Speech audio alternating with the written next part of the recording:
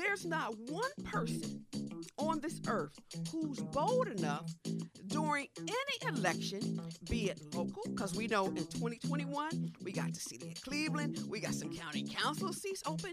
There's not going to be anyone who would be bold enough to name call, out call, or insult a woman of color. And that is due to Kamala Harris being where she is. I'm just saying.